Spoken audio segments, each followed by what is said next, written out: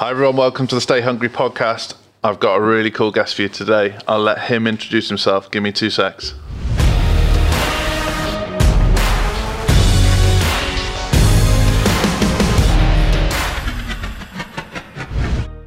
Mark, I'm excited for this one. Thanks for coming on the Stay Hungry podcast. Oh, it's my pleasure to be here. Thanks so much, Joel. So, the landlord coach, tell us who you are and what you're about. Well, I was about broke about 15 years ago. Okay. Not just in money. I mean, that's the funny thing, not just in money, but in time.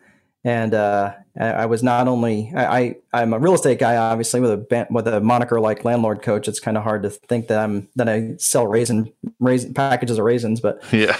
But no, landlord coach. It started really more out of a need for helping people become more aware of where they're spending their time. Sure. And really becoming more time wealthy. And it's not about time management because you really can't manage your time. It's about managing yourself and not focusing on income generation as much as life output. So obviously we need income to do that. But yeah, so a little bit about me. Back in I'm a Marine Corps veteran. After I got out of the Marine Corps, I decided I wanted to get an education because I thought, the Marines were great to me, but I realized there probably had to be a better life, and I was right. So okay.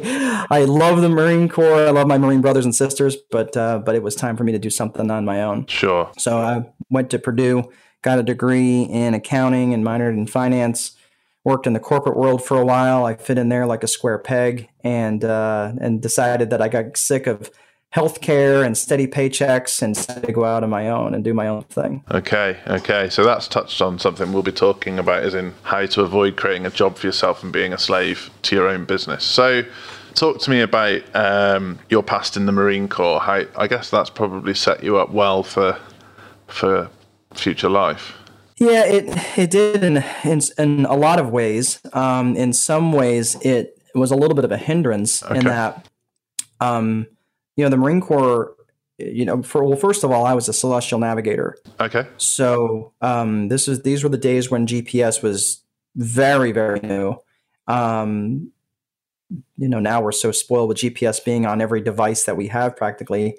Back then, it was a very, very new technology. And we were still shooting. If we flew across the oceans, we had inertial navigation systems, which were fairly unreliable at the time. Some of them were more reliable than others, but so we shot celestial lines of position with a sextant, just like Magellan. So it was kind of cool. Yeah, but that, I will tell you though, that it really made me very self-sufficient and very independent, because when you're up there and you're the only one that really knows where the airplane is, you had to rely on yourself quite a bit. Sure. And while that might sound great as a business owner, it does set you up to be a little hesitant to reach out for help when you need it. And as a business owner, that can be, that can just be a very bad thing at times, sure. Especially when you're doing things that are not the highest and best use of your time. Sure. On that note, that's a great title for your 4th book, Celestial Navigator. I'm working on a 4th book actually, which is funny that you say that, but I'm struggling for the title, so maybe that's what it needs to be. Nailed it. So no, sorry, I digress. Okay, that's something I can be guilty of. Is I try and take everything on my own shoulders.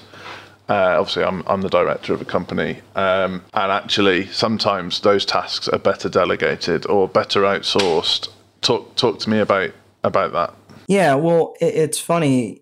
I coach people, in all industries, which is funny because I had my last half dozen clients that came to me in the inner circle coaching and the mastermind, they were like, hey, I've heard about your VIP method, the vision, infrastructure, process method, in terms of how you help people set up businesses and all these different things. And within the business system, right, there's 4 core functions of every business. You have to have a lead generation piece. You have to have a sales piece. You have to have the operational function. What does the business do? Right. And of course, then you have to have the accounting function, because let's face it, everybody has become accustomed to being paid. And, as much as you want to get paid, your vendors want to get paid too. Sure. Right. So all four of those functions, and it's really funny because usually what happens is that the lead generation and the sales piece, those kind of get lumped into one thing, and they're not the same thing. They're very different, but they kind of get lumped into the lead generation and sales, like, oh, it's sales and marketing. So they kind of do that thing. And then they try to do the operational function by themselves. And then they completely ignore the accounting function and say, well, if I have more money in my checking account this month than last month, I must be doing well, right? And again, this is confession, not judgment. So if anybody out there is feeling like I'm picking on them, this is me picking on myself, because I did the exact same thing. And I have a degree in accounting, so oh no way. so I promise you, this is not judgment; it's confession, because I was doing the exact same thing. So usually, what ends up happening is they'll do the lead generation piece and sales piece kind of, as much as they can. Then they get busy operationally, they get stuck in the operation, and then they ignore the accounting function almost completely. Sure. So when you look at it from that perspective, then it's really easy to see, well, there's 4 different skill sets there. No wonder you're not doing any of them well, because you're spreading your attention too thin in too many directions. Yeah, and I guess the temptation is always to do the thing you're good at, or the thing you enjoy, and the things that, right. It's a rare person that enjoys numbers, but they are out there. And I mean, I used to be an accountant myself, but yeah. And did you take the 12-step program to get out of that? I did a chartered accountancy back in the day. But I left it for a reason. So that's what I'm saying. Yeah, there's a 12-step program to get yourself out of that mindset. My name is Joel, and I'm an accountant. Exactly. It's like, hi, Joel. Yeah. Tell us about your balance sheet. Yeah. I can't get it to balance. I'm fed up of credit and debit. Help. Right. We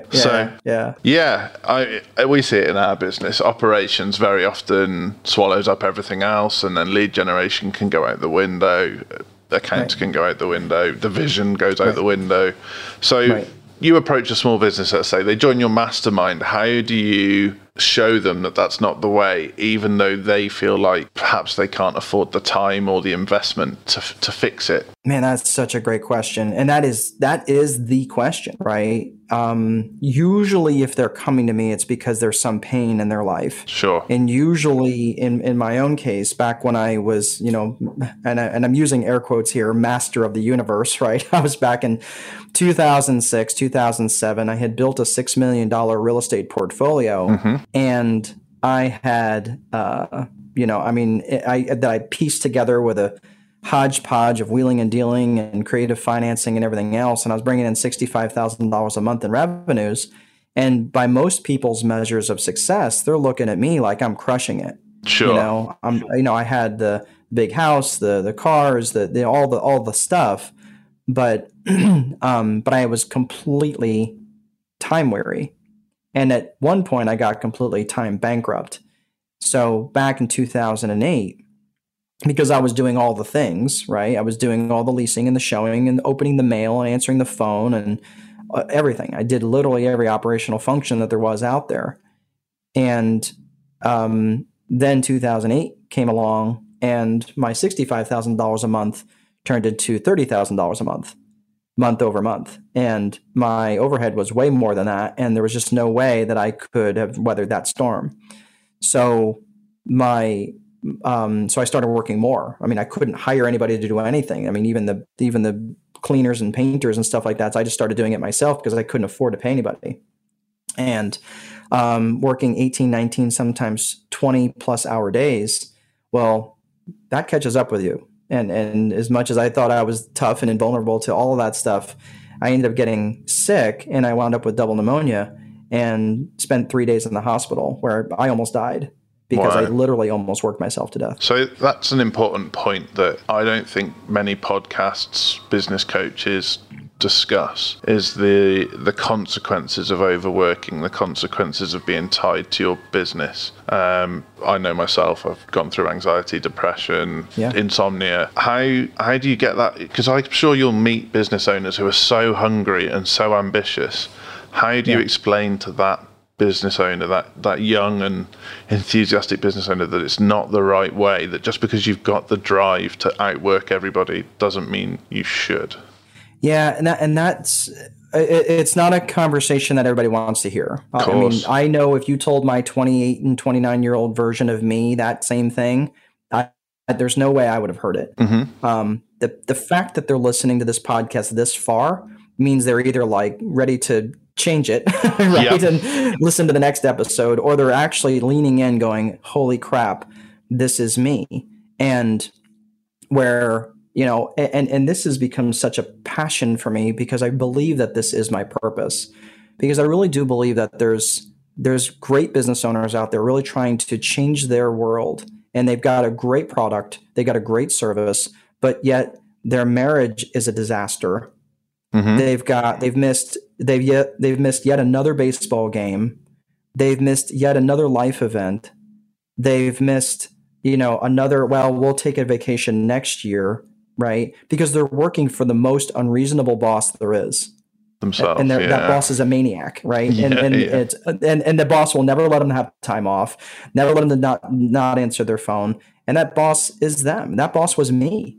So I feel that, you know, and there's some people, and I was like, hey man, I'll work, you know, I'll sleep when I'm dead. You know, I mean, I knew all the cliches, but it was really, it wasn't until I was laying flat on my back in the hospital, you know, and the hospitalist came in and she looked at me, and I was in very good physical shape. Like, I mean, I was young and vibrant. I was 37, you know, I'm 37 at the time, and laying in the hospital. So the hospitalist had said, you know, people who sit, you know, look like you don't lay in hospital beds like this.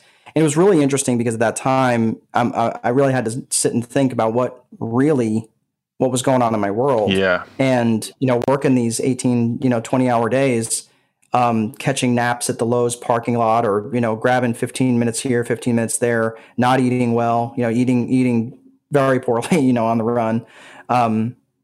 It was not a lifestyle that I wanted. I'm sitting there thinking as I'm laying in this bed, and that's really where I came up with the VIP method. And I can't say it's like, you know, it was written in doves, you know, VIP, you know, as they're flying across the sky. You know, it didn't come to me like that. A celestial navigation vision.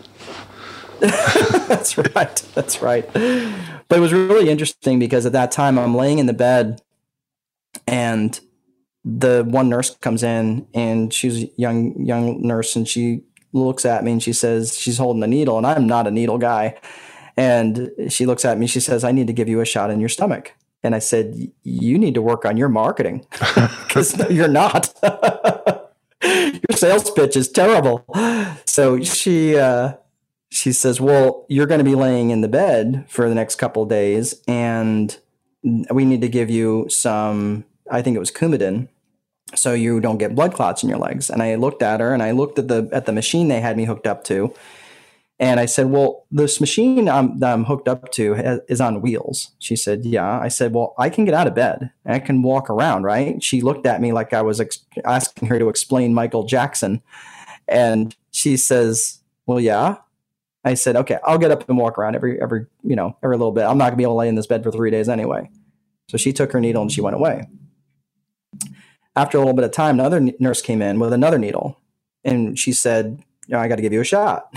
And I was like, no, you're not. I said, what's this shot for? And she says, well, the whatever that you're on, the steroid that you're on, messes with your blood sugar.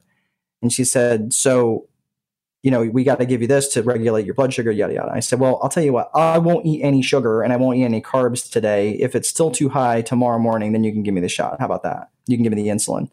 She says, okay. So she takes her needle and she went away. That episode right there made me realize that these nurses were operating off of a system, off of some checklist, some system, something that made them, recognize that something needed to be given, something needed to be administered when a certain situation happened. And that's when I started thinking, you know what, there's something to be thought about here in terms of all these different things. This is, for those of you who might be thinking, where's he going with this? That's when I recognized that everything that was going on in my world, I could easily put into three different buckets. Well, first of all, everything was in my head. everything was in my head and everything was reactionary. Everything that I reacted to was who was yelling the loudest. So I really had no process for anything beyond me just answering the phone and reacting. So even though people were telling me, hey, you really need help, well, everything was in my head, so it wouldn't have made any difference. So I really lacked processes. I really lacked a consistent way to do anything.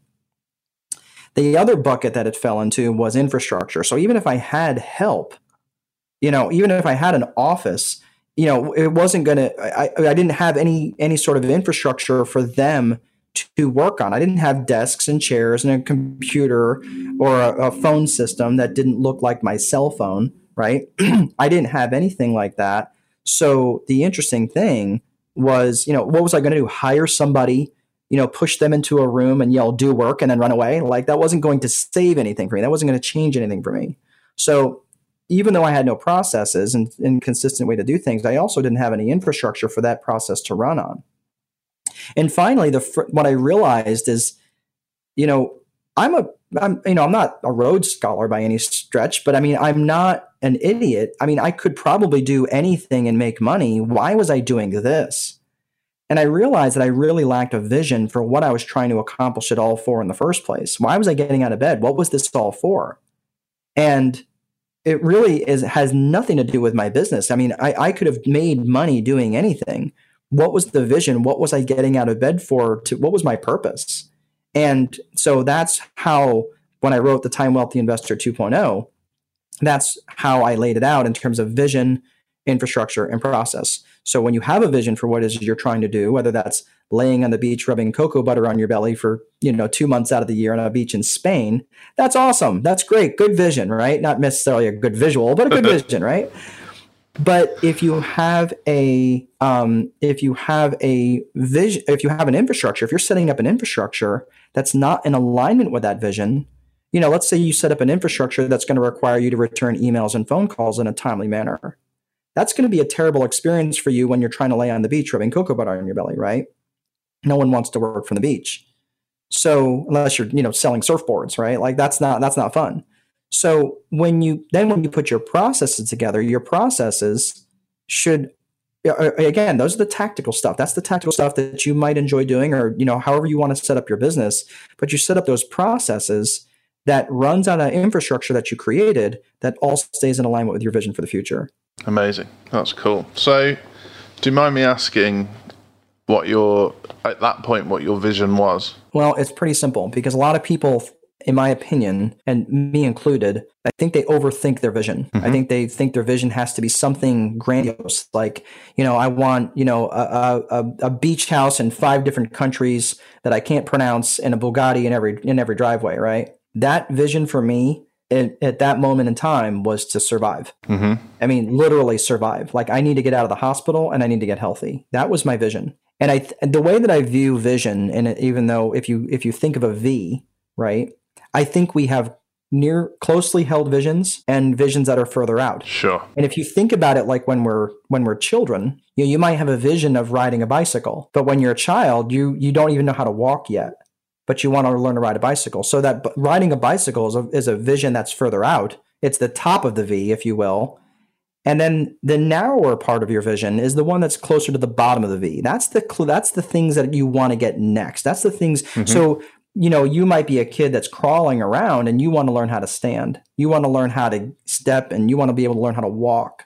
So, once that becomes part of your vision, it becomes part of it folds into your part of who you are. And then the rest of it just slides down. It slides down into the other part of the V. So now you can learn how to run. Now you can learn how to, whatever. So it all basically keeps sliding down.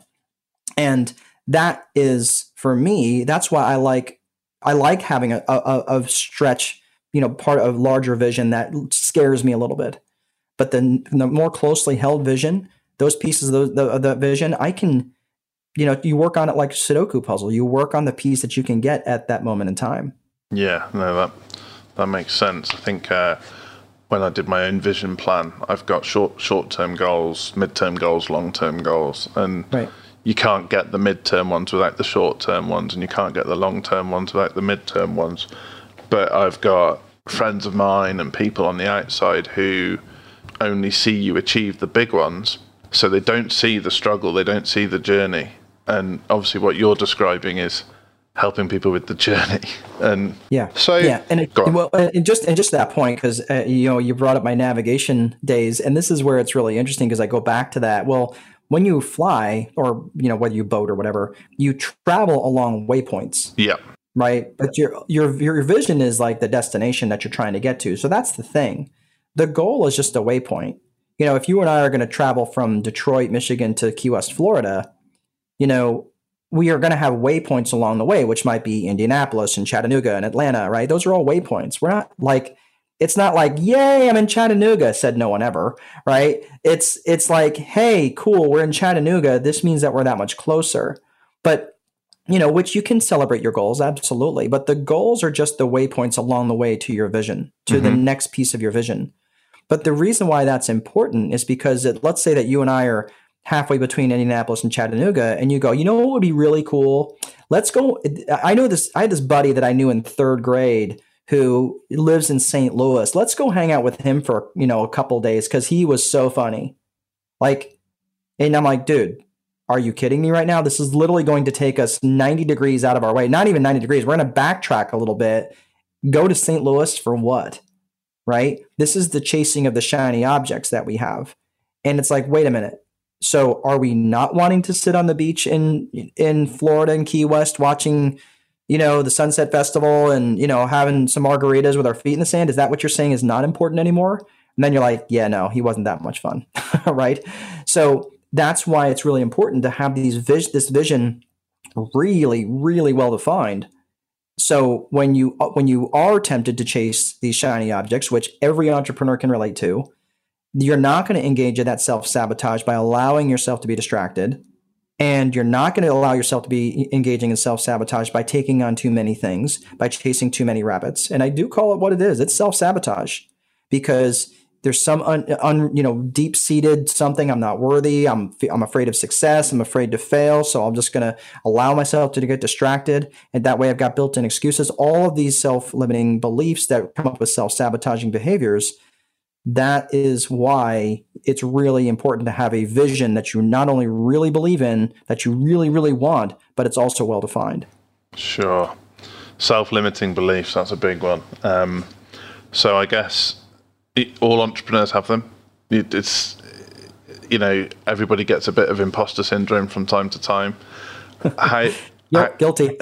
Yeah, every day. But if you're not pushing hard enough, if you're not getting imposter syndrome, I think I'd certainly rather feel like that than feel tired, overworked. How do you talk to people about their self-limiting beliefs? Because I think the first time someone mentioned it to me, I didn't realize I had them. Yeah. So I've been studying this I've been studying this a lot, because I was getting a lot of people who were very similar to me, and it was hard. It was a little hard as a coach to say, oh, ouch, even my own coach, because I believe everybody should have a coach. And sure. If you are coachable, you should have a coach. If you're not coachable, if you're not willing to be humble, if you're not willing to accept feedback and truly accept it, not go, yep, I'm accepting it through gritted teeth, sometimes it can be tough. I will say this, though, that when I was pointed out that I had some limiting beliefs around success, around money, around all the things that, I could never charge that much for my product. I could never, that's all limiting beliefs. And here's the interesting thing. As I've studied this, whether through neurolinguistic programming and neuroscience and all these things around limiting beliefs, and I really have studied, I really have gone deep on this, I've noticed that limiting beliefs, they're just beliefs. They don't introduce themselves to you as like, hello, Joel, I'll be your limiting belief for the rest of today's journey. Like, it doesn't work like that. The way it does is it works very subtly in the way that you make decisions. And it's just a belief that's trying to protect you. Your belief system is just trying to protect you, and it's trying to protect you from a past pain. So if you had an event that if you had an event in your life that you're perceiving to be a failure, that's the thing. You have to perceive it to be a failure. So in other words, let's say every guy can relate to this. I mean, except unless you're Tom Brady, but if every guy has had that limiting belief, like, oh, if I ask out a pretty girl or a girl who is a 10 and she turns me down, therefore I've now established that, you know what, I cannot ask out pretty girls because they're always going to turn me down, or I'm going to be nervous around pretty women, right? I'm going to say this, paint this with a broad brush. Every guy can at least relate to that. Sure. Okay. Sure. So therefore, now you have a limiting belief, which is like, well, I'm not going to ask out pretty girls because the 10 that I wanted turned me down, right? Maybe females have a limiting belief that, women are not allowed to ask out men. There's a lot of women like that, even though they might believe in their heart, no, I'm an empowered woman, I can ask, but they still may have that belief that women are not to ask out men, right? Or whatever. I'm just painting this with a broad brush. But what I'm saying is these are how these limiting beliefs get established, because they are trying to protect us. And I've noticed that in my own case and in my own coaching, that there's a couple of dead giveaways that there's some limiting beliefs attached, like, it's like whoop, whoop, limiting belief ahead, right? But absolute language, when you're using absolute language, like, well, anytime or every time I do, or whenever I, right? it's that absolute language. When you're attaching that to anything that you're about to say, it's almost a dead giveaway that there's a limiting belief attached to that. And that is really easy to see with others, not so easy to see within yourself. Sure. Right. So that's like black and white thinking. Right. There's a dichotomy. Like it's either this or that. Like it's that absolute language. Sure. And that's a pretty easy one. But another one is canceling language. And this is one that I hear all the time in my coaching. I'm like, well, have you tried, this? Well, yeah, but, and then it's the yeah, but, or yeah, however, whatever it is, it's canceling anything out. And that canceling language is another dead giveaway that there's some sort of limiting belief that's attached to that. And again, the limiting belief is just trying to protect you. It's just a belief. But the thing is, beliefs, the really amazing thing is beliefs are not truths. It's just you believe them to be true. So, everybody knows the whole thing about, breaking the 4-minute mile, and then all of a sudden the 4-minute mile was broken, and then 3 more people did it. Right. It's a limiting belief because we believe it to be true. So, these are the sorts of things that I work through all the time. And the thing is, with that limiting belief also comes, like, again, so you're not worthy of success because your parents told you that it was bad to be rich. So now I'm going to engage in self-sabotaging behavior. And that self-sabotaging behavior comes up in all sorts of ways. It comes up in terms of procrastination. It comes up in terms of hiding in activity, right? Where I'm so busy, I can't work on the really important things. I'm just working on the things that's in front of me. Or hiding in inactivity, where there's so many things you don't know what to start on first, right? All sorts of things like that in terms of self-limiting beliefs and, of course, self-sabotaging behavior. Sure. And even Tom Brady has a coach. I don't think he's got a dating coach, though. He might do. Maybe. Who knows? Yeah, he might. Maybe Tom Brady will call me and ask me for some advice. Yeah. My pricing will go up substantially, though. I'm just going to let you know, Tom. If you are listening to this, Tom, I'll give you the special NFL rate. It's something we say to our team, though, is, Muhammad Ali, he has a coach. Usain Bolt, he has a coach. It's not just because you're at the top of your game doesn't mean you can't be better. Doesn't mean you can't control your emotions better. Doesn't mean you can't find a way to sustain it better. So that I think, particularly in the UK, I don't know about in the States, some people see it as a failure if they need to ask for help. And that was a self-limiting belief in itself, actually, where the most successful entrepreneurs that I know are always asking for help. Always. And they do it humbly with humility. Yeah. They don't need to tell. And one of the things that I would another self-destructive behavior, which I still have to be careful about, is proving. Mm-hmm. Like I have to prove that I belong. So I would often, when I would ask for help, I would almost like, look, let me give you a bunch of irrelevant information so I can let you know that so you know that I'm not an idiot. Yeah. But, like, let me tell you a bunch of stuff that I know, and then let me ask your question. And it's like, stop. That's not, that's exactly the opposite. That proving thing that you're doing is really the opposite. Like, well, did you call for my help or did you not call for my help? So when you can really be humble and be vulnerable, what's the worst that's going to happen? Okay, so they're going to think badly about me for asking an idiotic question. Okay, what's it going to change? They're probably not going to remember my name the next day then. Who cares?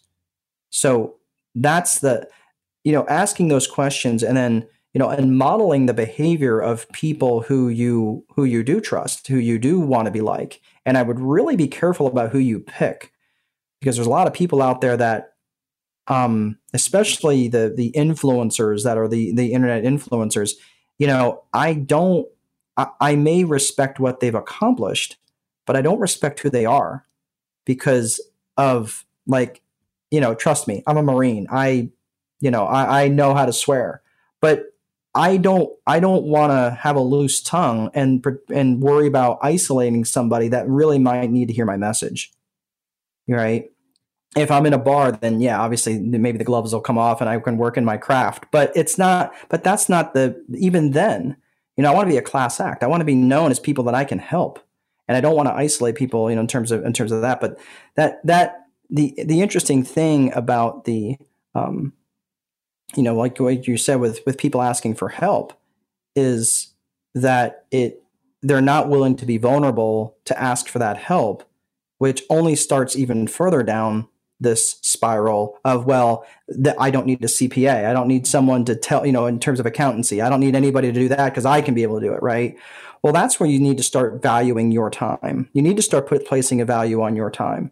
And even if you could hire a bookkeeper, for, $20 US or whatever. I mean, if you were going to hire them for $20 an hour and your billing rate, you're making $75 an hour at your job, you doing that $20 an hour job is costing you the difference between the two. It's costing you $55 an hour or whatever, because that opportunity cost, you're never getting that time back to be able to do that. That's why I don't like going to I will if I have to, but I don't like going to the post office. I don't like mowing my own lawn. I don't like, I love to cook, so I don't mind cooking.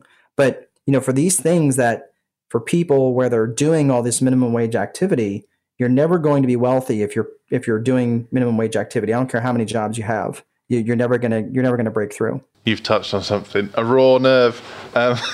So I come from a modest background, and had some of my self-limiting beliefs. But last year, my wife and I decided to get a cleaner because she has a successful career. I'd like to think I have a successful career, and neither of us like cleaning. So we got a cleaner. The cleaner comes, 3 hours a week. The house is way cleaner than I could ever get it, and US terms, maybe $100 spend or something. Right. My family, some of my friends, cannot get their heads around that decision. It will never ever compute to them that I haven't elevated myself or got above my station. They who the hell do you think you are? Where I know as a business owner that my time is, well, in this case, actually, my time is much better spent with my wife. That's why we did it. Absolutely. Yep. How do you crack that for people? Because there'll be so many people who I'm lucky now. I know lots of entrepreneurs, but I didn't. There's the successful people out there whose friendship groups and family group don't understand why they're trying to do what they're doing. Yeah, and that's, well, you have to do that to a point. If you're really wanting to think about the people who are wealthy, they're not spending time mowing their own lawns and tending to their own gardens, unless that's something that's a labor of love for them. Sure.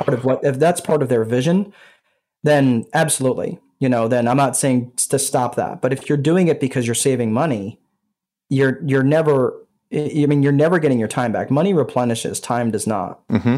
So at one point in time, I had a driver, and where I live in Lafayette, Indiana to Indianapolis is a little, depending on where you're going in Indy, it's a little over an hour. And I had a driver, and I didn't, it wasn't because I was trying to be, super self-important. Is because that 3 hours of windshield time was so unproductive for me that, driving there and driving back, it made no sense for me. And I had a weekly meeting that I belonged to. Maybe your folks are familiar with BNI. Sure. Yeah. So I was in BNI for 14 years. And recently just stepped away. I was, did a lot with BNI. I mean, I was in the directors and among them, and but it was a fantastic organization, especially for a small business. And at the time, that 3 hours of windshield time that I was going, an hour and a half down, an hour and a half back, was so unproductive that I thought, this is craziness. And the $100 or whatever it was I paid the guy wasn't very much. That, to make that trip back and forth for me, I made 3 to 4 times that being in productivity. Yeah. But so I think you really have to get your head around, what is your time really worth? Whether they're in real estate or whether in, like I said, I'm selling boxes of raisins, whatever it is that they're doing, you have to get your mind around that. Now, of course, this is, if you're already making money. If you're not making money, then of course you eliminate those things and cut out the things that have become almost like a luxury. Yeah. But that's exactly the mindset you have to get in, is what is it, look at that opportunity cost of what you could have made during that time, not what you can save. Sure. Yeah. Maybe I'll say that to my family next time I see them. Come give me a call. Yeah. Do you mind calling Mark? Yeah. So, what are the signs that you're slipping back into a job? How would you identify that you're going in the wrong direction? Man, that's such a great question. So most of the time when I see people that are stuck, they're stuck. Again, I kind of labeled out, if you've got the VIP method, within the infrastructure and process portion, that's the system. The vision, again, that vision is yours and yours alone. Mm-hmm. But if you're doing things that are not taking you closer to your vision, right? I'll be a perfect example. We have an opportunity just recently where my bride, she works at a bank now, and she doesn't really want to work at the bank, but it was good for us. She needed something to do, and she needed just something to do that was not mine, right? Mm-hmm. She needed something to do of her own. So, she's working at the bank. Well, recently, God laid at our feet, hey, we have this opportunity where she gets to come and she can leave the bank and she can start her own thing. And it's just the timing has just worked out really, really well. So the events that led up to that was really hard for us not to be salty about how it all came about. But we're like, wait a minute, hold on. This is exactly what we want, right? So when you stay vision focused, it's really easy when you can look at it that way. You can start monitoring your own behavior in a much more intentional way. The vision is your main circuit breaker. That's the lens that you should be looking through for all your activities. Yeah. So that's the first and foremost. But the second is, are you feeling like you're stuck? Like, just because you're doing something routine, though, doesn't mean that you're stuck. It means that this is the routine that you're in to get you to your vision, and routines define who we are. But if you're feeling like you're getting stuck, if you're going to get stuck, you're almost always going to get stuck in the operation. That's where everybody gets stuck. It seems like if you're going to get stuck anywhere, it's going to get stuck in the operation. If you're going to ignore something, it's the accounting. That's what happens, right? But I think the great way to realize that is to look at your feedback, look at the results you're getting. And if you're not getting the results you want, then you only have one thing to look at, and that's your behavior. That's your input. if you're not, and that's liberating, right? Because you only have one thing to look at. Okay, what am I doing? Then let me take ownership of what I'm doing. And that's a really great way to see, well, you know what? Well, my vision isn't really well defined. So how do I know if I'm off course? Well, that's why you need to sit down and really hammer out really what is it that you do want, which ironically enough, everyone says, oh, my vision is good. And then I start poking holes in it, and they're like, "Yeah, okay, my vision's not that good." But have someone challenge you on your vision. Have a coach that will challenge you on your vision at times, and poke at it and prod at it, and make sure. And if you can defend it, then you'd say, "Okay, yeah, I really feel pretty good about this." And then you constantly revisit it. And if you're spending too many days doing things that are not taking you closer to your vision, that's a really good indicator that you're stuck somewhere in a job. Yeah, that's a good one. Yeah. I think everybody can relate to that. You find yourself doing things like really starting to notice what your competitors are doing and starting to compare your performance with your staff's performance instead of comparing yourself against your peers, and it can really start to go wrong when you get into that mindset.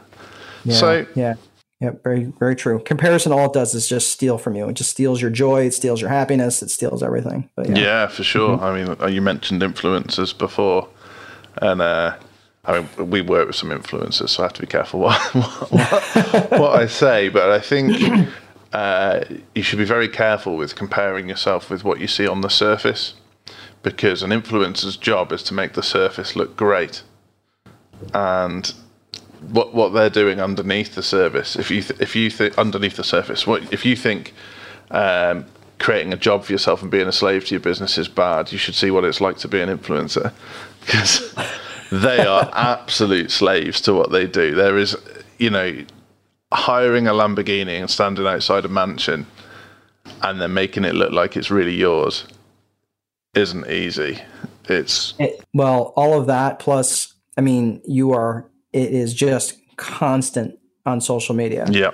And I don't live a lifestyle that would be, I think a lot of people would envy me if they knew actually how much free time that I have, mm-hmm. or how much control over my calendar that I have. Let me just say it that way. Sure. Because I could take it to go kayaking, and I could take it. And right now I'm using a lot of my free time to expand my coaching business, but I'm also writing a fourth book, because this book is really, although the Time Wealthy Investor 2.0 was really meant for more people who are in the rental operational side of the business. I've had so many different people in so many different industries read that book, and they came back to me, and I knew them. I knew who they were. And I said, "Why did you read that book? You're a graphic designer. Why did you read? Do you have interest in real estate?" They said, "Absolutely not. None." I said, "But what you taught in this book is so appropriate to setting up a business. I read everything." And she's like, if nothing else, it made me realize I do not want to be in real estate, but it also made me realize that, I need to put together infrastructure and process just like you did. So my vision, which has really definitely become more and more clear to me, is to write a book that is a little bit more, less real estate specific, but more specific towards the small business owner and operator, and trying to help free them from the chains that they built for themselves, the little cages that they built for themselves. So those business owners that you speak to, that you work with, how do they make sure other people buy into their vision? Generally by including them in it. So if it's somebody that's really important, in the early days when I was coaching, I didn't I don't want to say this. I didn't exclude the spouses. I just didn't make sure that I was intentionally including them. Mm-hmm. And that was incorrect. I think that if you have a significant other in your life, whether that's, a life partner or business partner or whatever, that if you start getting into this vision piece, and your belief systems are going to start to be altered, and all of a sudden you're acting in a way that is counter to what they're used to, they're gonna be like, "Man, where are you coming up with all this stuff?" Well, it's because of conversation and coaching that they're getting from me. So it would be really important to have them together as one conversation. So I started doing that a while ago, when I recognized that there was that there was, even families are like, yeah, my husband was wondering, what we're talking about all the time, because I'm starting to do all these different things in the business. I'm like, let's bring him on. Let's bring him in the conversation. And that was when I realized that if you're going to start to adjust one person's vision, you're going to have a life partner it's going to be important that they're part of that decision, but they're still an individual. They are still their own person. And it's not wrong. Like my bride is a very girly girl. Like she's, the hair, the nails, like she loves all that stuff. She loves fashion. Like that's her thing. I literally wear the same clothes every day, with the exception of, the criticals. Right. Yeah, exactly. Like I wear, and it's because it's so easy for me. I change my socks, my underwear, and my t-shirt, but everything else is pretty much, it's the same thing. Not that it's not fashionable, but it's very functional, and I don't have to think about much. And for her, that would be like the worst thing ever. Sure. To have to wear an outfit twice in a row. But that's okay, because she's going to have her own vision. She's going to have her own thing, her own interests. She's going to have her own direction that she wants to head in. That's not going to be mine. But that doesn't mean like, does that mean that she's going off in her own direction? No, because we have a collective vision together about where we want to be as a family and as a couple and as a life partner. So it's important that the individual, what I would recommend, and this is stuff that I work with, but I mean, you can do this on your own, but if you go through, each person should go through their own vision individually. And then after the vision is all put, they've got their vision, their personal vision kind of nailed down, or at least a rudimentary understanding of it. That's when you come together as a couple and say, hey, these are some things that I really want in my vision.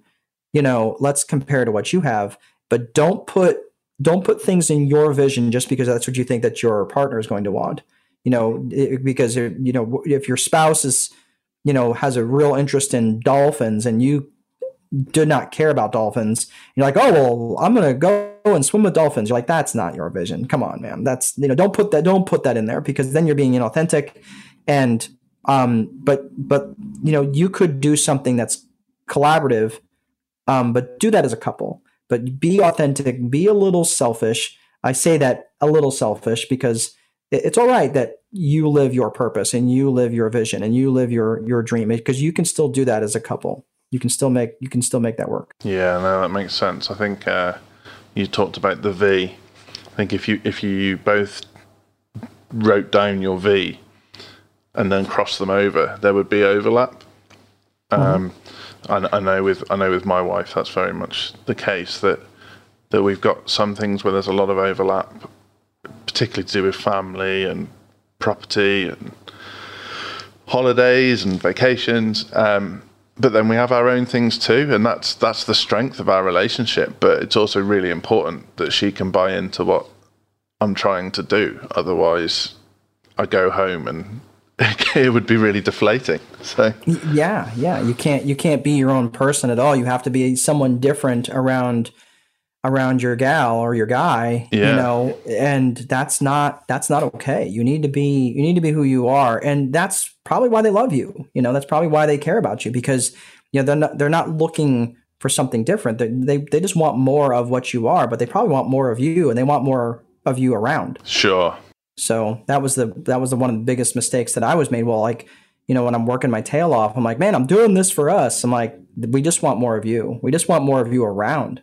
Yeah. So if it meant we lived a lesser lifestyle to have more of you around, then that was a little sobering to hear. Yeah, your wealth is judged by how much freedom you have, not by how much money is in the bank. If you can't spend that money, what's the point? That was Mark Dolfini, the landlord coach, an amazing guest from America, and hence why we were having a few connection problems. But do read his books. Particularly, I really enjoyed The Judge, A Landlord's Tale, and The Time Wealthy Investor 2.0. Give those a read. If you need to reach out to Mark, he's at landlord_coach on Instagram, and you'll find him on LinkedIn as well. Mark, thank you so much for being an awesome guest. Great to chat. I'll catch you again.